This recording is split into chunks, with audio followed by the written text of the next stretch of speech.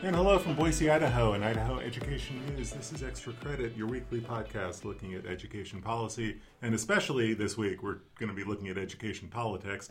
I'm Kevin Richard. And I'm Clark Corbin. And as you probably recall vaguely, we did have an election this week. And a lot of interesting developments, to say the least, at the federal and at the state level. Walking through it, let's start with some of the results at the state level because I feel like they got a little bit overshadowed.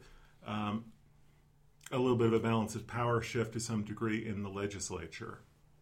Yeah, this year, I guess it makes sense to start at the local level, start at the state level. That's what we do, is cover the legislature every day.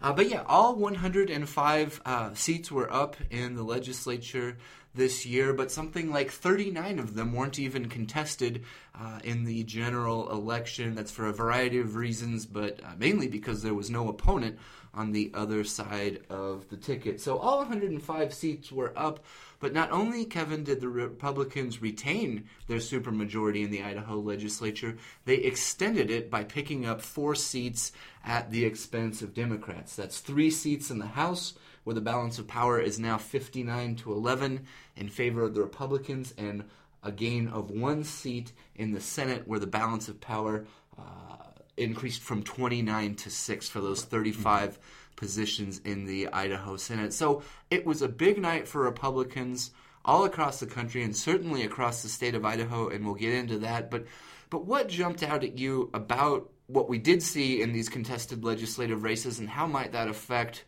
this legislative session that's going to begin in less than 2 months? Well, I think it's a little early to tell what are the direct impacts here for education policy because none of these results really would seem to affect the education committees directly, or even really affect the budget committee to a great extent. Dan Schmidt, the one Democratic senator who was beaten on Tuesday, was a member of the Joint Finance Appropriations Committee, so you'll have a change there. And Senator Schmidt had been very outspoken on the broadband issue, on the Idaho Education Network issue. So beyond that, what really jumps out at me, it's not unusual for Republicans to gain ground in the legislature in a presidential election year.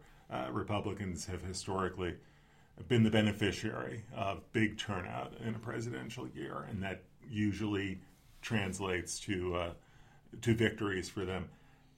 What really kind of jumps out at me about where this leaves the Democratic Party in Idaho, we're talking now 17 legislators. Out of 105. 105 are Democrats. 12 of those 17 are in Boise. So very, very concentrated in the capital city. You have one Democratic legislator now in the Pacific time zone. That's Paulette Jordan from Plummer. You have only a couple of Democratic legislators in the Wood River Valley. So it's a very isolated, very localized party at this point. And I wonder how that's going to affect their influence in the legislature. I mean, you're a minority to begin with. Does that affect your influence? Does it affect sort of the ongoing tension that we hear year after year after year about the great state of Ada? Does that play into sort of their role, their influence, their ability to affect public policy? And you mentioned 17 Democrats left in the legislature, or 17 that will be in the legislature when it convenes in January. But I believe 6 of those 17 ran unopposed, so only 11 really won any kind of an election whatsoever in Idaho on Tuesday. And so, yeah, the state of the Democratic Party is certainly diminished here in Idaho, even from the small minority role that it played before, as you pointed out. Do you want to move on? Do you want to talk about what we saw at the presidential level first here in Idaho? Yeah, well, why not? Yes. We spent a little bit of time this week sort of looking at the numbers, but also trying to look at the policy. And you looked at the numbers as to what happened in this presidential race in Idaho, what happened in terms of the results. It's not uncommon, obviously, for Republicans to win Idaho in a presidential election. You have to go back to Lyndon Johnson in 1964 for the Democrats to carry Idaho. But you were pointing out before the extent of Donald Trump's victory in Idaho. This was a sweeping win, as you would expect, in Idaho for the Republican nominee. We have 44 counties in the state of Idaho. President-elect Donald Trump won 42 of those counties, and most of them very handily. The only two exceptions, the only two counties that voted for Hillary Clinton were Blaine County, which is in Sun Valley area, is part of that, and then Latah County up north, which includes the city of Moscow. And the University of Idaho. And the University of Idaho. Those were the only two of Idaho's 44 counties that voted for Senator Hillary Clinton. Teton County in far eastern Idaho, kind of a ski resort area there, was very close, within like 5 or 6 votes. That also went to Trump. Even Ada County, where you think of Boise, the one stronghold remaining for Democrats in the Idaho legislature, Senator Clinton received less than 38% of the votes cast in Ada and was beat comfortably by Donald Trump. Well, and I think it underscores something you see in Ada County politics, too, that there's kind of a red wall in Ada County. Boise itself is definitely skewing blue. It's definitely skewing Democratic. As we mentioned, the 12 Democratic legislators from Boise. But you get west of about 5 mile road in Boise, and it becomes really, really strong Republican country. And you head out into those suburbs, Meridian, Eagle, Star. They are very conservative. And they produce some of the most conservative legislators in the state, for sure. So not really a surprise about what we saw at the macro level in terms of Idaho and in terms of Donald Trump's victory in Idaho. But the national victory, as I mentioned in the story I wrote earlier this week, it's really kind of taken the oxygen out of any other discussion of politics. It's such a surprising result and such a historic end to a historic election that it feels like that's what everybody's discussing, and it really kind of overshadows everything else here. It certainly does. And you had a chance to move. Yeah, certainly it was surprising and shocking. It kind of flipped the narrative on its head about our traditional expectations of what it takes to run for and win the presidency. There's certainly all of that to be debated and discussed and sussed out over the years.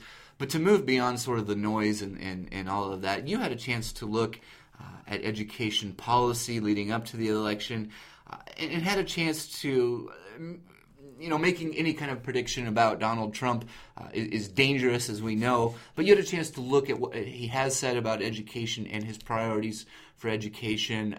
How could his presidency affect education based on what we know about his positions on education, Kevin? To the extent that President-elect Trump has talked about public education, it really kind of comes down to two topics. It comes down to school choice, and it comes down to Common Core. With regard to school choice, Trump is very in support of school choice. He would like to expand school choice. He would like to see more competition, more charters, more private education options available to more students. He has talked, and it's kind of sketchy how it would work, but he's talked about creating a $20 billion block grant program for states to encourage school choice programs, to encourage a voucher system. Now, bear in mind, and we've written about this, we've reported about it, a voucher system is unconstitutional in Idaho. Very strong language in the Constitution precluding a voucher system, and not a lot of momentum in the legislature even to take on that issue. That's been, even in a legislature where school choice is a popular concept, where charter schools have had some success, have been able to influence legislative policy. Charter groups definitely have the ear of some very powerful legislators. The voucher issue has never been an issue that folks really want to take on to any great extent. We had the Blaine Amendment that we saw earlier this year, which would have, in a roundabout way, had an influence on the voucher debate. But even that was positioned as a way to allow state-funded scholarships to flow freely to religious church-affiliated schools such as your Northwest Nazarenes, your BYU Idahos. That was and the way that was later framed. in the process did Representative Ron Nate say, yeah, now that you mention it, yeah, it probably would affect vouchers. Nobody took this on as a way, voucher. Right, as a voucher initiative. Absolutely. Whether that could change if there's momentum after this election, after this legislative session, hard to say, but we haven't seen it yet. Right, and we didn't see a whole lot of momentum with regard to taking on the Blaine Amendment as far as college scholarships went. I mean, this got scuttled, by leadership in the House, and there was really no momentum for it to go in the Senate. And I think that's kind of why it sort of met a quiet demise in the House, because there was no sense in moving this thing to the Senate. I think House leadership thought, well, why even bother? It's not going anywhere. So exactly. So what changes next year is hard to say, and whether Donald Trump's rhetoric about school choice changes that in any way, I don't really know at this point. Even Common Core, Kevin, as you've pointed out, was a state-led effort and a state decision. Idaho adopted the Idaho core standards by the legislature and by the State Board of Education. This isn't the type of thing where a new president could issue an executive order or wave a magic wand and just make the core standards go away. That was a state initiative, correct? Right, and a state initiative in 40-plus states. I mean, there's a path to repealing Common Core. And Vice President-elect Mike Pence did that. Knows it well, because Indiana was the first state to repeal Common Core, and that happened under his watch. The bottom line here is, I suppose there are going to be opponents of Common Core who may feel emboldened to have a president and a vice president who are on record in opposition to Common Core. But you've got to look at the politics of it in Idaho. We're now in the fourth year of the Common Core standards being in use in the schools. You still have a lot of political support for this. Education groups came on board earlier. Business groups have come on board. There's a lot of tailwind behind these standards right now. The widely celebrated Governor's Task Force recommendations included staying the course with Idaho Core Standards, Common Core Standards. And did that at the time where the Common Core standards were first becoming controversial. Right. There was blowback at that time. There was blowback in that whole task force process. And the task force nonetheless made the conscious decision of saying, we're going to go on record in support of these standards. And there's been no meaningful concerted attempt in the legislature to take that on. I'd be really surprised to see that change in 2017. But plus, you would have to have other standards to replace it. You're required to test to those standards. It's not something that, even if there was the will building, that it could happen overnight. You would have to have some sort of replacement standards and some sort of replacement test to comply with state and federal education laws. Speaking of state and federal education, at the end of the day, though, I mean, and there's a reason why we don't spend a whole lot of time writing about the presidential race or congressional races, is because really federal education policy is secondary to state education policy. What happens at the State House is much more of an important, has much more meaningful implications, much more direct implications to what's going on in the schools. So we'll see what a Trump presidency really means in terms of education, but this week, you were out in the field and you got a sense of some of the effect of what happens when federal policy is ceded to the states and how that's working. And sometimes it's not as smooth a process as you might think. So this is what we've alluded to in the last minute or two of this discussion. But the new federal Every Student Succeeds Act that was signed almost a year ago, in fact, the new federal education law, it replaces No Child Left Behind.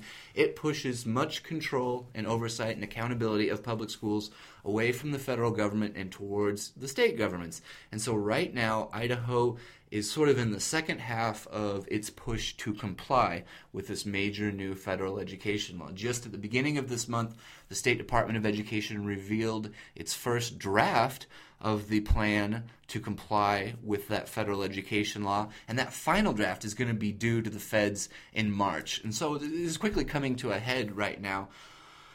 But from the moment this draft was released on November 1st, just hours before the first public hearing designed to solicit feedback on the plan, education groups have come out vocally and said their voices were not included in the process where this plan to comply with the law was crafted. They said their voices were shunned, and they said it's kind of reminiscent of take your pick, students come first, tiered licensure, other major education initiatives that local educators felt were just pushed on them and they had to react to. So on Wednesday night, I found myself out in Caldwell at a public hearing, the final public hearing, to gather information from the public about this plan to comply with the law.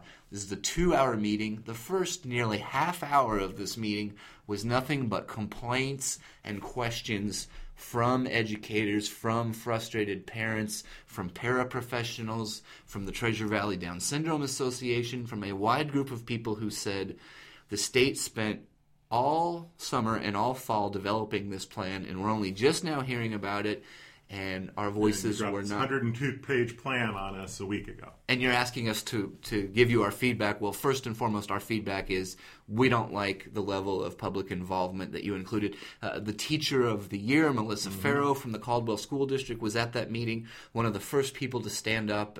She said she had been at a meeting with other states' teachers of the year, and they kept going on and on about how involved they were in their state's plan to comply with the ESSA law. And she said she looked around the room and she was the only teacher participating in many of these meetings in the state of Idaho. And so there was that, and certainly there was frustration. I do want to point out that the State Department of Education did put out a call in the spring and in the summer to get, they call them stakeholders, but education groups, parents, taxpayers together to provide feedback. And people did respond to that call. And the way they gathered that feedback was not through traditional meetings, but through a series of webinars and a series of emails. If you look at, if you look at some of the minutes from the meeting, it talks about the extent of the meeting was sending out an email to different stakeholders, and it doesn't say who was involved or what the email was. We also have minutes that reflected that certain trustees and school board members were contributing to the plan. One was Marge Chipman out of Weiser, but when we talked with Chipman, she said she was never invited to a meeting or asked for her input. So, and it goes beyond what you heard last night in the meeting in Caldwell. Yeah. I mean, we were covering the beginning of the School Boards Association meeting this week, and discussion of this plan came up, and you had 20 school trustees in the room. These are elected officials. Only one of the 20 said that he'd had the time to read the 102-page plan. Well, it only was out a week ago. I mean, there's a reason why folks are feeling like they're playing catch up. So it's probably of little surprise that you have teachers and trustees and stakeholders saying, "Hey, wait a minute, what's in this, and why are we just now hearing about this plan?" So it's definitely not been a model rollout here. Now, a couple things before I move on. The Council of Chief State School Officers, this national group of which Sherry Ybarra and the state of Idaho are a member, they have stressed that in order for your plan to succeed, you need robust, inclusive, diverse input from all sets of folks from all throughout the state, or you will not get that buy-in. You will not have the success with your plan. So that's an outside group of which Idaho is a member saying, listen, the best practice here is to get all the feedback and make people feel like their voices are heard. So that's the first thing to keep in mind. The second thing, State Department of Education officials were very clear that they heard the comments loud and clear. They said, your comments have shown us that we can do better, and we want to prove to you that throughout the duration of this process, you will be in the loop. Your voices will be heard. So what they've said is, looking forward, the State Board of Education is scheduled to vote on this plan in December. That will trigger a public comment window for 30 days in January. Between now and when the plan is submitted to the feds in March, state officials say they will be seeking out your influence and your comment. And there are links on our webpage on idahoednews.org where you can comment. And so it does seem like it's a little late in the process, but they said they will include your perspective and they are interested in what you have to say. We're going to continue to follow this. Right. We'll follow the state board, vote in December. Because in the big picture, I mean, this is a major shift in jurisdiction from federal education oversight to state education oversight. So and the issue of how is it done? How is it played out? And how are stakeholders involved? That's an important And this an is important piece of the equation. It's very important. This is what the state asked for. This is what the Right. state wanted. Right. Get the federal government out of the way. Let us handle it. So they've gotten what they wanted. But anyways, we'll continue to cover that. There's a big meeting coming up in December. We will cover that. A couple quick thoughts before we move to wrap things up. On Friday morning, the School Trustees Association, the ISBA, met in Boise. They had their leadership elections, and they voted on a series of education policy initiatives. And we'll have coverage of that Friday afternoon at idahoednews.org. One of the key policy discussions is going to be Sherry Ybarra's proposed rural school center. They're set to vote on that. And the executive board from the Trustees Association has already come out against it. So we'll see where that vote lies. We'll have coverage of that on Friday afternoon of this week. I want to point out that next week, for our podcast, we're going to do a special Facebook Live edition of the Extra Credit Podcast. We're going to have a guest. We're going to have Assistant Professor of Politics and Government, Jacqueline Kettler from Boise State University. We're going to go deep on some of the election results, and we want to take questions from our listeners and readers over social media. And so if you'd like to watch that live, should be about 10:30 next Friday. We'll have Jackie on. She gave a fascinating talk to the Idaho Press Club that we were both at right before the election. I think we can learn a lot from her, and I think it's a chance for our readers and our listeners to ask questions they have about the election, about what we saw, about maybe why the media got this so wrong, quite frankly. So that's there. Be looking forward to that next week. I think it's going to be a lot of fun. I also wanted to circle back. This has been kind of a serious podcast, but I wanted to have a little fun here. Last week we told our listeners about a great big adventure, Kevin, that you were having in New York. You've gotten back, but you had a chance to travel with your family to New York, run the New York City Marathon. Tell me a little bit about it and what it meant to you. I'm here, and I feel good. It was an amazing experience. The whole trip was a lot of fun. The marathon itself lived up to everything I hoped it would be. It was just a huge event. You have 50,000 runners. You have 1 million spectators. I almost always run with my iPod because I love music and I kind of like to zone out. But by the end of it, I took the thing off because I wanted to hear the crowds and the bands and the whole support from the spectators. It was an amazing experience, and it was fun to get out and do this. And I have my medal hanging on the wall as living proof that I finished. I did beat Sean Astin, so I did beat Rudy. Yeah, so I got that. It was not did not beat Tiki Barber, the New York Giants all-time leading rusher. Didn't expect to. I mean, after all, but it was so much fun, and just a really global experience because you had runners from all over the world. In our hotel, we had probably about 50 runners from Italy, and they were, you got a chance to talk to them a little bit, at breakfast and just listen to them at breakfast. Just the excitement of the event. It was a once in a lifetime. So yeah. I'm so happy for you. And you're from New York. You grew up there. You had a chance to bring your family, bring your boys back there, and participate in some of the sightseeing, some of the tourism kind of things when you were getting ready for the run, right? Right. We had some time to do some things like go to the Statue of Liberty, which I'd never done as a kid. I'm ashamed to kind of admit.